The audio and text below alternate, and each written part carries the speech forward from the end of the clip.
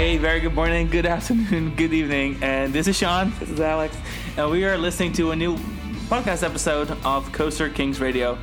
Today we're going to be talking about the most amazing American Dream Mall, which is still half empty. The American Dream Meadowlands project in New Jersey. New Jersey! Home to, among other cultural exploits, the Nickelodeon Universe theme park, the second And location. Yep. The DreamWorks Water Park. The DreamWorks Water Park. Both are heavily priced, but are they worth the admission? Well, we haven't even been to the water park, but we're going to be talking about Nickelodeon Universe today. Yeah. Which this is the second of three. So there's already one in South America. I'm sure all heard of it. The OG over in Minnesota. And then this is the second one, which is in New Jersey. And this is kind of like an upscale version with bigger rides. And then there's another one under construction in Chongqing in China, which is going to break the record for longest and most inverting indoor roller coaster. 3 intimate coasters, including an intimate spinner, kind of like Tornado at Bakken, kind of making a so exciting second appearance, but in China. So one day we'll get there, but today we're flying our merry little asses from Orlando. Talking about the second to New installation. It was a whirlwind trip. We flew in and out same day. Yeah, we were only there for a few hours. Yeah. But so pretty much we found really good airfare on JetBlue, and if JetBlue tells you that you can fly to Newark for $21, you're going to do it. Yeah. That's just like too good to be true. So we did that. Like, we work in the travel industry. I work for the airlines. Like, I'm happy to support other airlines. Other airlines. I don't work for JetBlue, but I love JetBlue. We took Spirit home. Love Spirit. Price is right. We like Spirit. I'm not going to claim I love Spirit because that will be a blatant lie. Shut up. Spirit, you're fine. If you're listening Spirit's to really this, fine when they don't put someone in between us. You have, then we're good. You have our respect because you have a good product for the price. Anyway. But anyway, so we flew to Newark. We got there at like 11. The park didn't open till 1. So we were like, okay, well, let's get an Uber over to American Dream and have some lunch. Yeah, first of all, you would think that like taking public transportation would be easier or faster or cheaper than just taking a Uber, but it's really not. Like a little patriotic song. Doon, doon, doon, doon, America. Yeah, it's like you would think. I had in my mind. Like, I've taken the New Jersey Transit before, and for some reason I just assumed that there was a New Jersey Transit station, like, in the mall, and it's not. Would that be nice, though? That would make complete sense. Like, I kind of felt like, because you can transfer from the New York subway to New Jersey Transit a couple of ways in Manhattan, and I used to do that for work periodically, so I thought, like, wow, this is so convenient. It's really not that convenient. Well, I mean, it's convenient in the sense that it's a cheap Uber. Cheap and quick Uber, whether you're coming from Newark or if you're taking the New Jersey Transit to the Secaucus station, which is one of the first stops after you cross Hudson Bay into New Jersey proper. In any case, getting to the park is easy, and it's actually, I think the cheapest way is also the path of least resistance, which is to just take an Uber. Yeah. It was like $23 to get there, which wasn't bad. Yeah. And you get like a view of Manhattan on the way there. So that's kind of cute. Yeah, it was a nice drive. So pulled up there. Mall is nice. So we'll kind of dive right into like the mall itself. Gave us mad First China impressions, vibes. It reminded us very fondly of the less than occupied shopping malls, the mega malls in China. Like it was very modern, very clean. Like lots for better of light, or for worse, light. We were nostalgic for China on the onset of being here. The mall itself has not really an issue, but you can still see that there's still tenants coming in. But they did a good job with covering that up. And there's lots of potential. And in a couple of years, I think it'll be really full steam ahead. They've got some fabulous assets there. I mean, the theme park. I mean, they really have a lot of it organized in clusters of entertainment. They have the Merlin corner with the Legoland Discovery Center, which is like a family entertainment center version of Legoland, and the Sea Life Aquarium. So that's on one side, and then there's an additional cluster with the DreamWorks water park, the Nickelodeon Universe amusement park, and the 3-story flagship It's Sugar retail store with the Statue of Liberty made out of jelly beans, and an ice skating rink over on that side, and then a nice 3-story corridor of shopping, dining, and atriums of some nice foliage and gardens, and there was even some. They were taking it down actually as we were there, but they had some Christmas decorations still up that were nice. But really aesthetically on point, really like again, so much potential, and like not far from the mark at all on any of their initial whack at it. So when we first got there, it was cool, and then we had a couple minutes, like a half hour to an hour before park opening. So we actually hit up this place called Pora Ramen, which is in the third floor food court in the D section of the mall, which you can see the water slides from there. Actually, it was kind of cool from the food court. That was kind of like the only real place to get food. So like that's definitely the downside of American Dream currently. They don't have there single are no table service restaurants that are there. They've got a lot of, and even a lot of their food options are kind of snacks. Like because even after we like left the park, we had enough time to get dinner somewhere before going to the airport. But there was like no option in the entire mall to have like a meal. So we ended up having a side bowl and pretzels. Which like wasn't my idea of like a good ending. There's a lot of places to get ice cream and frozen yogurt and it feels very much like the whole mall is still like an attraction, like a theme parky kind of place. But it has yet to fully flesh out the mall part of it. But it has potential, and I really do think they'll get there. Like it was one of the funnest trips we've had. It was really our first thing of 2021, and it was a great start to our year. And so we'll just dive right into the theme park now. So we got there. How the ticketing system works for those who aren't familiar with it, you have to, generally speaking, on busy days, there are 2 time slots. They're usually 4 hours each. And then on the weekends, I think it's like $85 for a 4-hour window. And you have to be there at like, if you want to use that window, you can't like you have to show up late. 11, you have to show up early or like 11 to 3. No matter what, your time slot ends when your time slot ends, no matter when you arrive. So I always advise, like, if you're going to go travel there, make sure that you can get there before your time slot so you don't waste any money by and being in transit. Isn't it sort of like it's 11 to 3 and then 4 to 8 and between 3 and 4 is kind of like the flushing out window where like everyone with their wristbands for the 11 o'clock session like finish up, and because again, obviously at the stroke of 3, everyone that's still in line for a ride is still entitled to that ride. But I think that's why there's a gap there. But there's no entry and exit. This is a much different beast than Nickelodeon Universe at Mall of America. Although that Nickelodeon Universe has made some changes in the wake of COVID. They now have a $5 like cover charge. For lack of a better word, it used to be free entry and exit. It's right in the heart of the Mall of America. With entrances on all sides, on like the end of a wing. Whereas this is much more compartmentalized. There's one entrance, one exit, pay one price, and there's no. You can't come and go. You can't leave Nick Universe and go back into the mall and then go back into Nick Universe. It's like one entry only. So there are some food locations within. Pretty simple grab and go stuff. I didn't mind it. Like I had some food. And it's kind of almost like an airport. You kind of have like airport food, wraps and stuff and. But yeah, if you're looking to go for like a little bit cheaper, try to do it like a weekday. So worth it because on a weekday. On the weekday, there, especially right now, off-season-ish time, there are just one time slot a day. So like your time slot is the operating hours, 1 to 7, and that's also nice because the price is also lower. So then you can get 6 hours for like $60, versus 4 hours like $1 an hour. $85. It's $10 an hour instead of like $20 an hour, which is definitely a better deal. And it wasn't crowded at all. It was nice. Operations were great. You walked onto everything. Everything was a walk on. I mean, I feel like we really lingered. We did a whole lap around the park. We took some pictures. We took our time. We lingered quite a bit because we did one lap to get all the credits. Then we sat for like an hour because one of the coasters knocked us on our butts. Yeah, we don't want to get ahead of ourselves. We'll get on that later. But yeah, and then we did another lap of coasters, another lap of rides, and then we did another lap of photos to hang out a little bit more. And then we left, and we literally only spent 3 hours there. It was 4 hours, wasn't it? Well, we got there 1, and I think we left around 4, so that's 3 hours. In the park, yeah, I guess so. We spent 4 hours inside of the mall. Yeah, so we had buffer on either end. So we weren't even in the gates. So if the time slots seem a little crazy, it's actually not as outrageous as at least it seemed to us. It's pretty on the outside. Sure.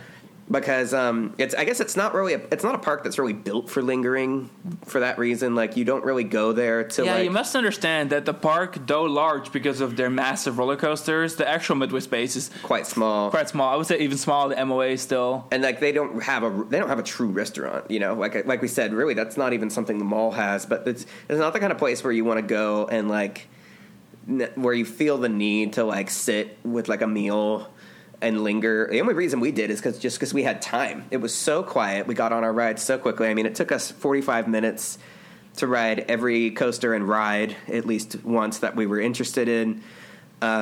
So the pressure was off. Even though we were flying back out that evening, it's like we didn't need to be back at the airport till around like 6:30. Yeah, a little before that. So even if we left the airport, or even if we left the mall like an hour and a half before the end of our time slot, we realized pretty quick, within like an hour of being in the park, that the pressure was off as far as getting things done in a timely manner. So it was a really pleasant, relaxing day for us. It was just having a good meal before, like eating your lunch before, which makes sense because the time slot started at 1. So they really expect people to have had lunch, go into the park, and then leave, before they have dinner, and everything else is supplementary. So yeah, go have a good meal before you go. Because that could be the only thing where I've thought like, wow, if you really wanted like a full meal, you were kind of trapped in this park. Like you can't leave the mall to get food options and come back in. And stuff. So yeah, if you play their game, if you do it the way they've designed it, it works. So we'll kind of start with how you approach. So you'll go to the theme park, and then you should probably get your tickets online, but you can get them there as well if you'd like. I like how you're on the second story. Like the theme park is you look right into the theme park, so you're like above. Really, the whole mall starts on the second story because it's parking all underneath, except on ground for level. The theme park and the water park. So only the theme park and the water park and parking are on ground level, and then the 3 stories of shopping are all like the second, third, and fourth level. Yeah. So the cool thing is that you come in, and it's a very modern kind of process. Almost feels resorty. Like you walk in, you have your reservations, they scan it, they give you wristbands. But like you all kind of get spaced out to like different. This is like people standing around. Like it was very satisfying, open, modern, resorty Lots of staff approach. On hand, very smooth customer service. You get a little locker wristband, which I love that. So you get a little locker wristband with an RFID on it, and then you go into the park. They check your wristbands one more time, and you see Manhattan right in front of you, which is really cool. And then you go down the escalators, and you spit out right at Slime Streak, and that's where the entrance is. For your park. It's not where you exit, that's where you entrance. And the jellyfish themed wave swinger are sort of the entrance plaza. They have a large That's also where they have a gift store that's under construction that's under the Slime Streak station. So that's kind of where you enter. It's a really easy, neat process. The lockers are amazing because the staff had told us that the lockers aren't. She said the lockers aren't free, but here's your wristband if you want to buy them. But I don't know. It may be a weekend thing because they were all free for us. They were free for the first hour, and all the coasters and stuff had them. And the park is so tiny that like you could drop your stuff off at any locker and still feel close to it. Ride everything. So as far as on a practical level for us, the lockers were included. So. It was nice because we just like would walk up with our little wristband. There was no like ticket holding. Like it was really simple. It was like the old smart locker systems that Six Flags used to have. The light blue ones, and then you just tap it. It's a single opening though, so don't mistake them for like all the other ones that are theme parks nowadays. But it was just nice. Like going into it, there was this feeling of like, is this going to feel like it was a good value? And when things like lockers are included in this way. It does, because I think about like I spend money on lockers. Yeah, we all, especially when we travel. It's like I don't want to take a risk of losing anything when I'm away from home. Like it's just we have a nice, well, not a nice camera, but we have a camera that we wouldn't want to get stolen because we don't want to pay to replace something like that. Editing skills to make it seem like a nice camera. It's we don't have that nice of a camera setup, but it's still a few $100s that we'd be out if we had to replace our setup. So. We really don't like to. Plus, I just like putting stuff in the locker, especially when the rides don't have any lines. There was no lines, so it's not like putting stuff in your locker and then waiting in a 2-hour line for something without your phone. Which I get that, like for a lot of people, that's a lot. It's So, it's just nice. Let's see. Where do we want to start? I guess we'll start right where we enter Slime Streak. That was the first credit we got. That's right. Guys, what the hell? Yeah. Like, I really am disappointed with Morgan Chance, whatever, who made Morgan that. is dead now, but it's technically a chance. Like, come on, guys. Like, you really have to be this pathetic. Okay, so long story short, the ride hurts like hell. It's really dumb. It's a pretty large-sized ride. It almost feels like the size of West Coaster in Santa Monica. West Coaster is kind of But then imagine riding on, like, these little kiddie coaster trains that they have on their smallest models. Yeah. Like, unbearably small. The Chance Big Dipper trains. So like, I was in so much pain. Well, this thing flies over there. Joker's like, Funhouse Coaster at Six Flags Over Georgia, or like the Wile E. Coyote coaster at Six Flags Over Texas. Six Flags Over Texas is kiddie coaster. They don't even let adults ride, and I think that's probably why, because it's just like vehicles are just so uncomfortable. Yeah, so the ride goes 60 kilometers an hour. It's not a kiddie ride. It's not a kiddie really ride. Not. Like, it flies through that layout. It is 385 meters long. It's a handsome ride. It's 21 meters tall. Like, it is a good. It is a big ride, really. For it's like more kiddies. intense than like any like. It's more than just like a mine train or anything, like that. Like it hauls. It's kind of their hood ornament for this whole operation. So it's the first thing you see when you come in. It's just unfortunate that, I mean, I guess we're taller than average. There's probably a lot of adults who ride this ride without any issue, but for us, we were like, what the hell, guys? Yeah. The other issue was just that the ride is built with one train. There's no transfer. There's nothing. It's an awfully large ride. It'll get pretty big and lines time consuming, especially with social distancing. The most that this ride can hold is 20 passengers per dispatch. The most that it normally holds, on average, with social distancing and seat gaps, is probably between like 8 and 12 passengers. So I've heard horror stories of people trying to hit this credit on weekends and blowing 45 hours or 45 minutes, blowing 3 whole days at the mall. 45 minutes getting this credit. On this ride, that's not even a comfortable experience. So yeah, let's just move on. It was a good one to start with because like it really sucked. It was a good one to start with because our day only got better from there. That was like pretty much the biggest sucky thing. So we moved over. Real quick. Oh yeah, we have to talk about Sandy. Was not open. I mean, like, damn it, Sandra, like get your shit Sandra, together. get it together. Unfortunately, that ride was not open. It looked really cool, but it had already been down for 8 days. It had been down for a week, and it's still down when we're recording. It's still down as of this recording. 8 days later. So, in fact, the latest that I'm hearing from there's actually a Facebook group, Nickelodeon Universe American Dream Connoisseurs. Because there's a connoisseurs group for everything. And the latest on Sandra is that she needs parts from overseas. So COVID is obviously not allowing that to happen expeditiously. The last that this ride ran was like New Year's weekend, and it hasn't been open since. You can even check the website to check the operating status of their rides, and that changes on like an hourly basis. Like if rides are down for very temporary maintenance, like it will reflect on the Wayne website, and when it's up again, that's reflected as well. So if you're curious, you can always check on the status of Sandra and the other more fickle and COVID unfriendly attractions like the Legends of the Hidden Temple ropes course by visiting the American Dream Nickelodeon Universe website and clicking attraction status. Yeah, Park Alert. Yeah, Park Alerts. Yeah. So what the next ride was, the really one to get the credit for, was going to be the giant Gerstlauer Eurofighter. A clone of Takabisha that we've ridden in Fujikyu Highland in Japan, the Gerstlauer is themed 1,000-meter Teenage Mutant Ninja Turtles. Mm-hmm. It's the first time I said that in the correct order. Teenage Mutant Ninja Turtles. You heard it here first. Shellraiser.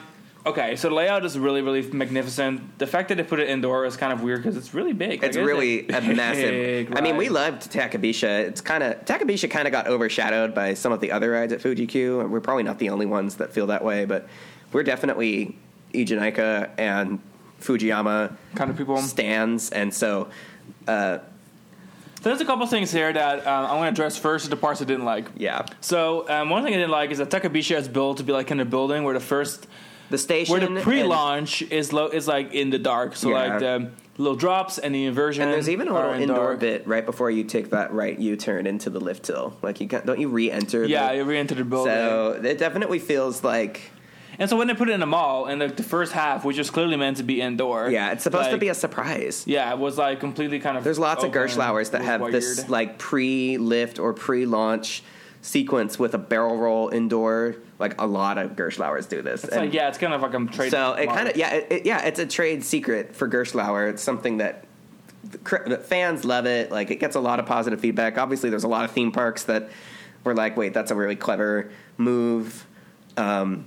But yeah, that being inside, like out in the open, was kind of weird. It was just random. It just doesn't. Yeah. And then the biggest problem, big glaring issue, is the fact that the front car of a Shellraiser literally hurts like a mother effer. It feels like a shock absorber for the back row. Like it's not like a rough kind of like shaking. It is just very.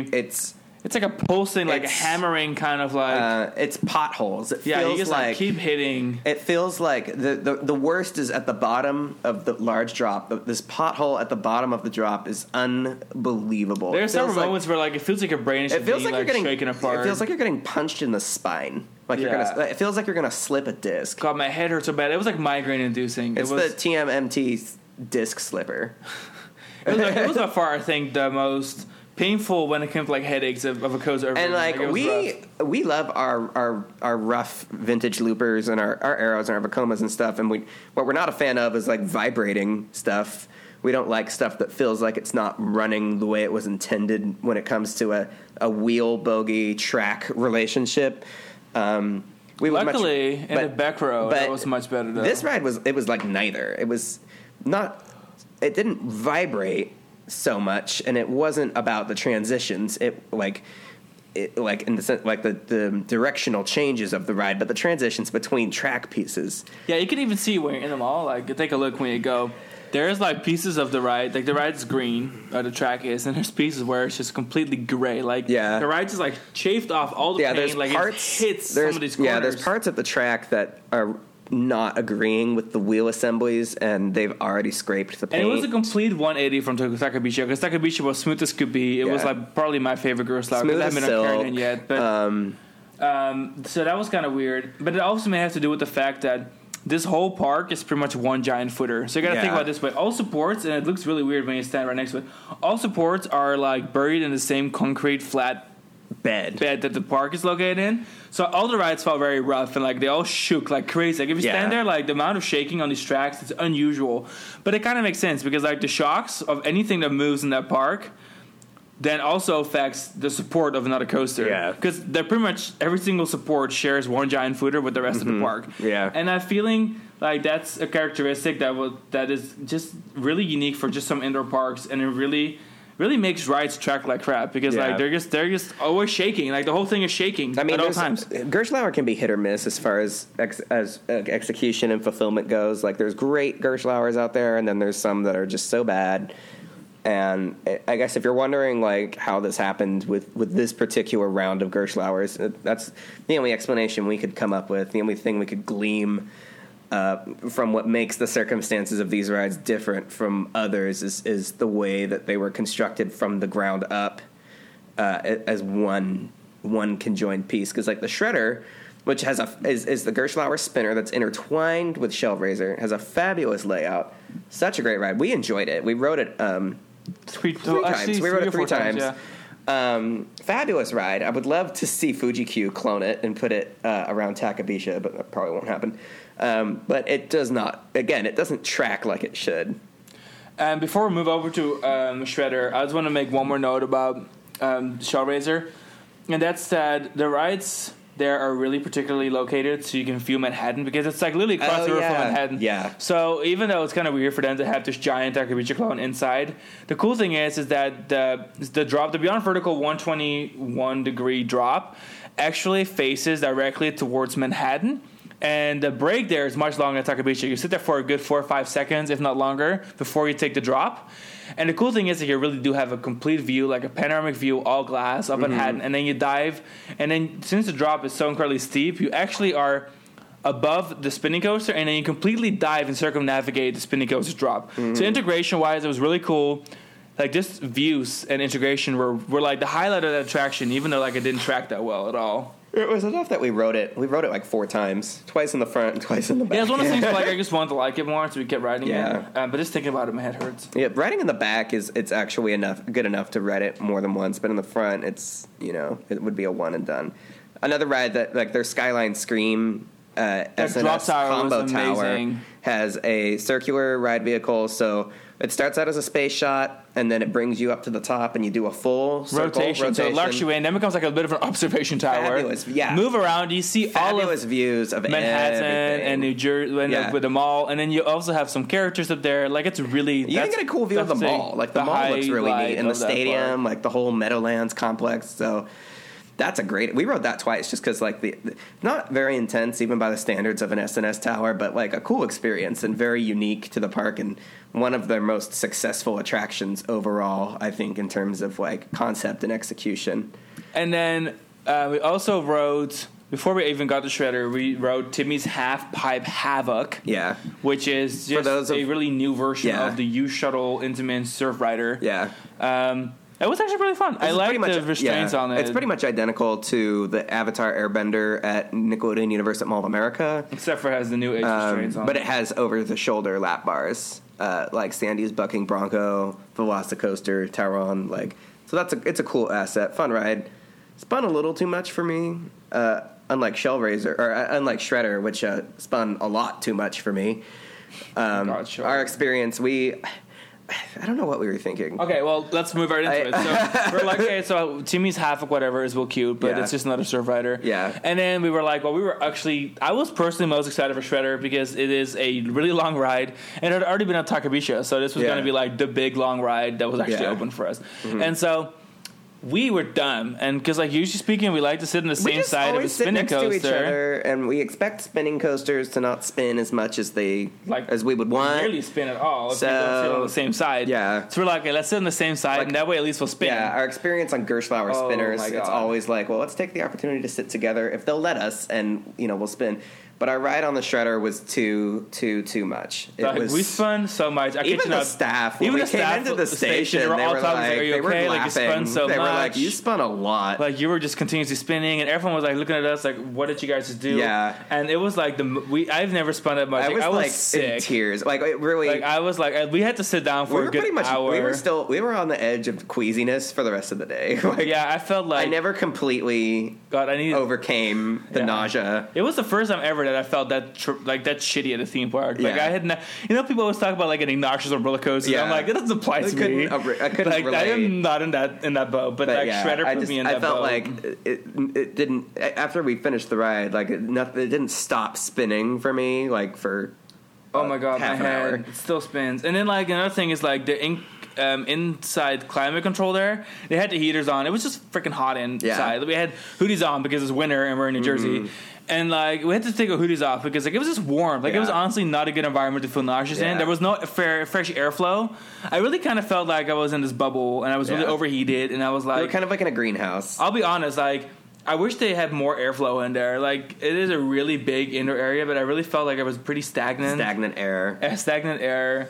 It was not a perfect place for someone who was nauseous, but that's not really, that's besides the point. It's ironic because of how many of the rides there are truly nauseating. So many of their rides. Yeah, they love spinning shit there. Lots of spinny rides. But yeah, anyways, but that was pretty wild. But then we came back later and we rode it a couple times, sitting opposite sides.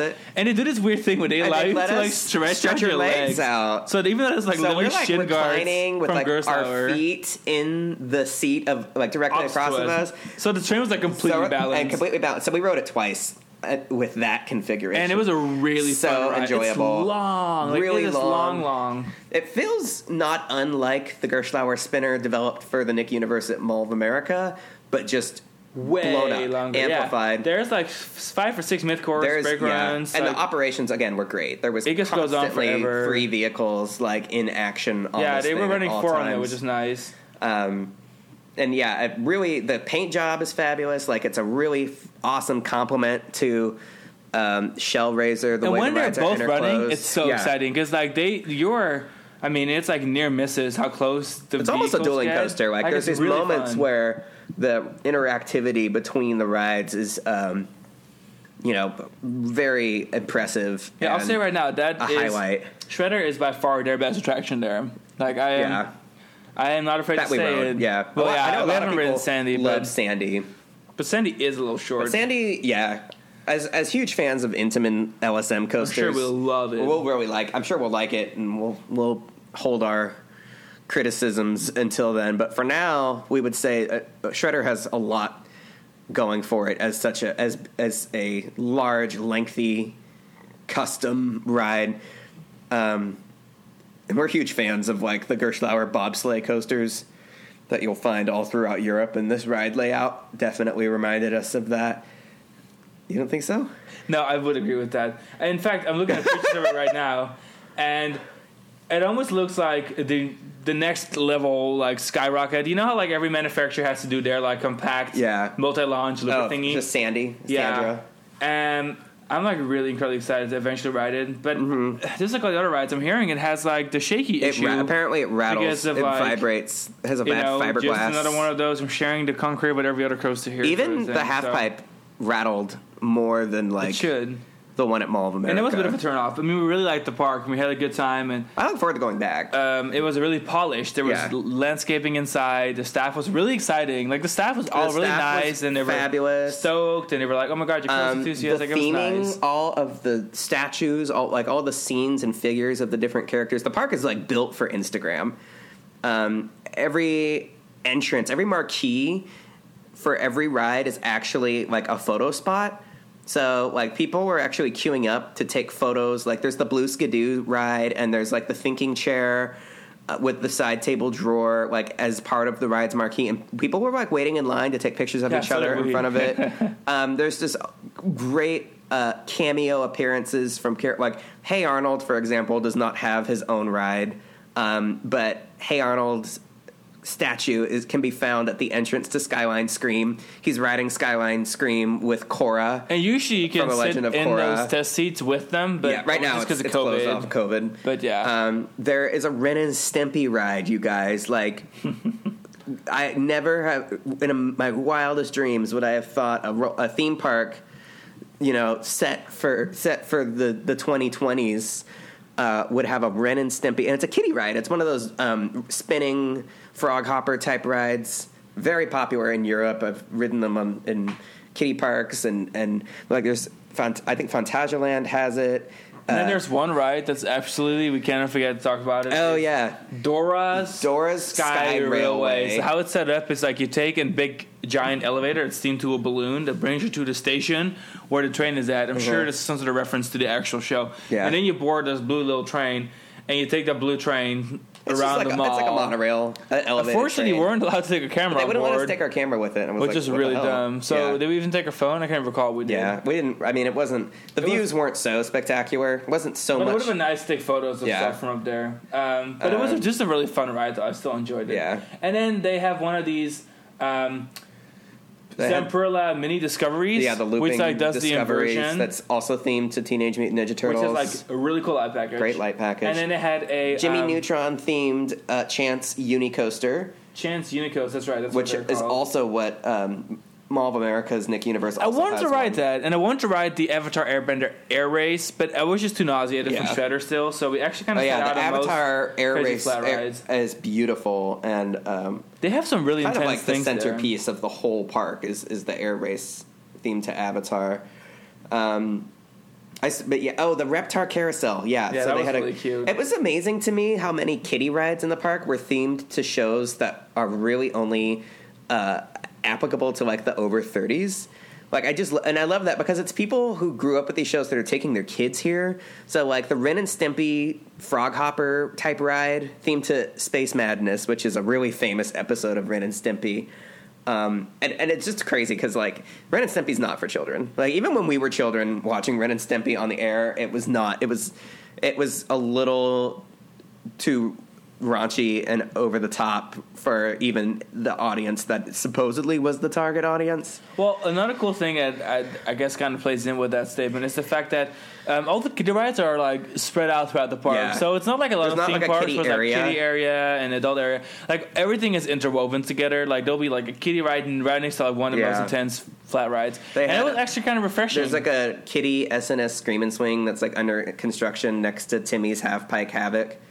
There's a couple of Paw Patrol kiddie rides that are still under construction. I guess that was one thing that was also noticeable was that the park, for having already been open for a year, there was definitely a lot of work in progress things happening, which I mean, we can cut them some slack given the circumstances with COVID, but there's just some stuff that I was a little surprised wasn't complete yet.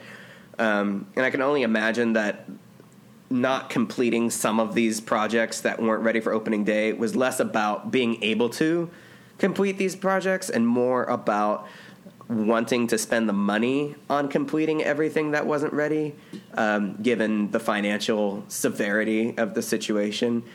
Another thing that was noticeable was the Invader Zim looping bumper car ride. Is that what they were? I couldn't quite tell what they were. I remember seeing them on IAAPA, but they were like bumper cars that you could do flips and stuff. It's the Invader Zim something of Doom, and then, like, it has the marquee for the attraction next to Sandy's Bucking Bronco, and then the ride is there with the queue and everything, and it's already kind of hidden, and there's bathrooms in front of it. So really, it's kind of ironic that this is the ride that, for whatever technical problems, never opened, and is currently just kind of being swept under the rug, because you wouldn't know it was there. Yeah, you couldn't tell if you weren't looking for it, and if the marquee didn't kind of give it away. But there really isn't a lot of explanation either.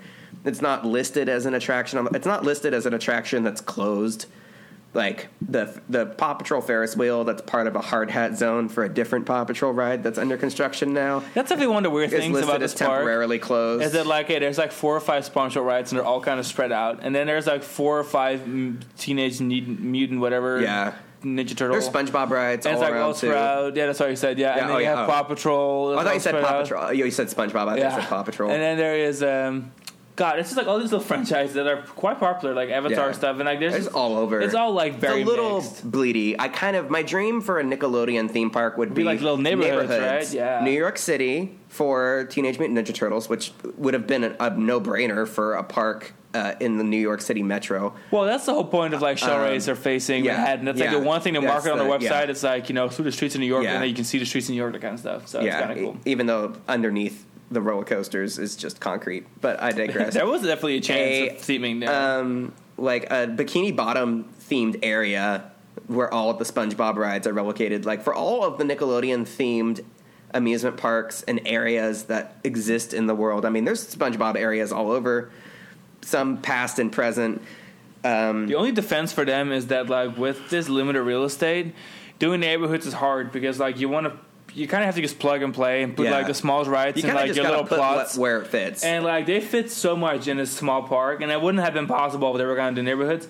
It just worked because like they were able to put a little flat right here, and a little flat right there. There's also shows that are worth. There's shows and there's intellectual properties worth mentioning that may not be able, that maybe not justify their own themed area, like the Blue Skidoo ride, which is a classic at the Mall of America Nick Universe. Obviously, Blue's Clues is still a culturally strong intellectual property, but not something that you need an area around.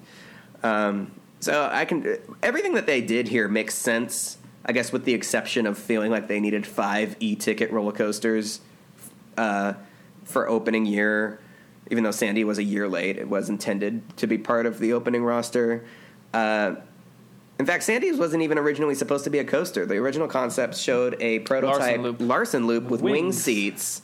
So a floorless Larson Loop of sorts. And then for whatever reason, Intamin was able to convince them.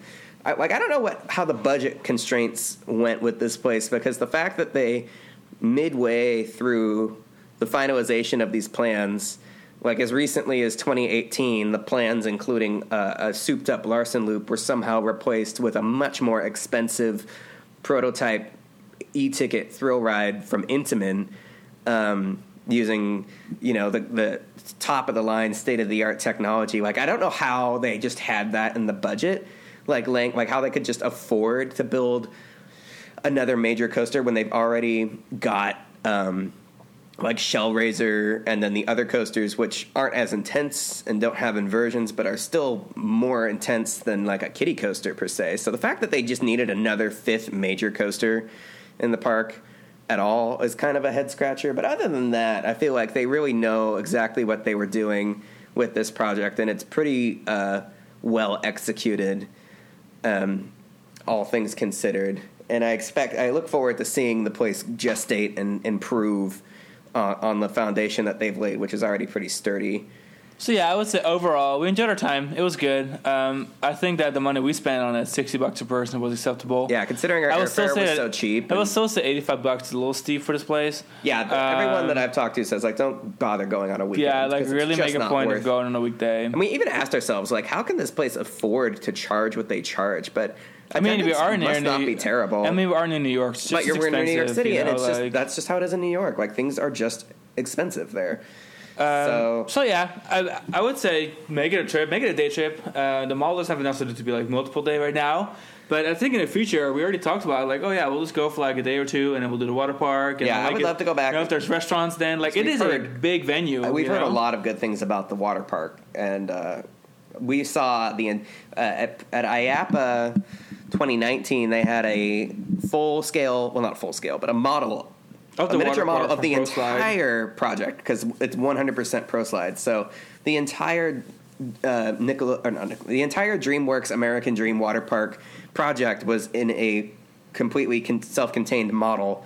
And we were thinking like, wow, that's like really clever. That's a neat. Yeah, I've seen there's some PVs out there, and I really think the water park looks perhaps even like the strongest asset. Yeah. But either way, I think this is a really good.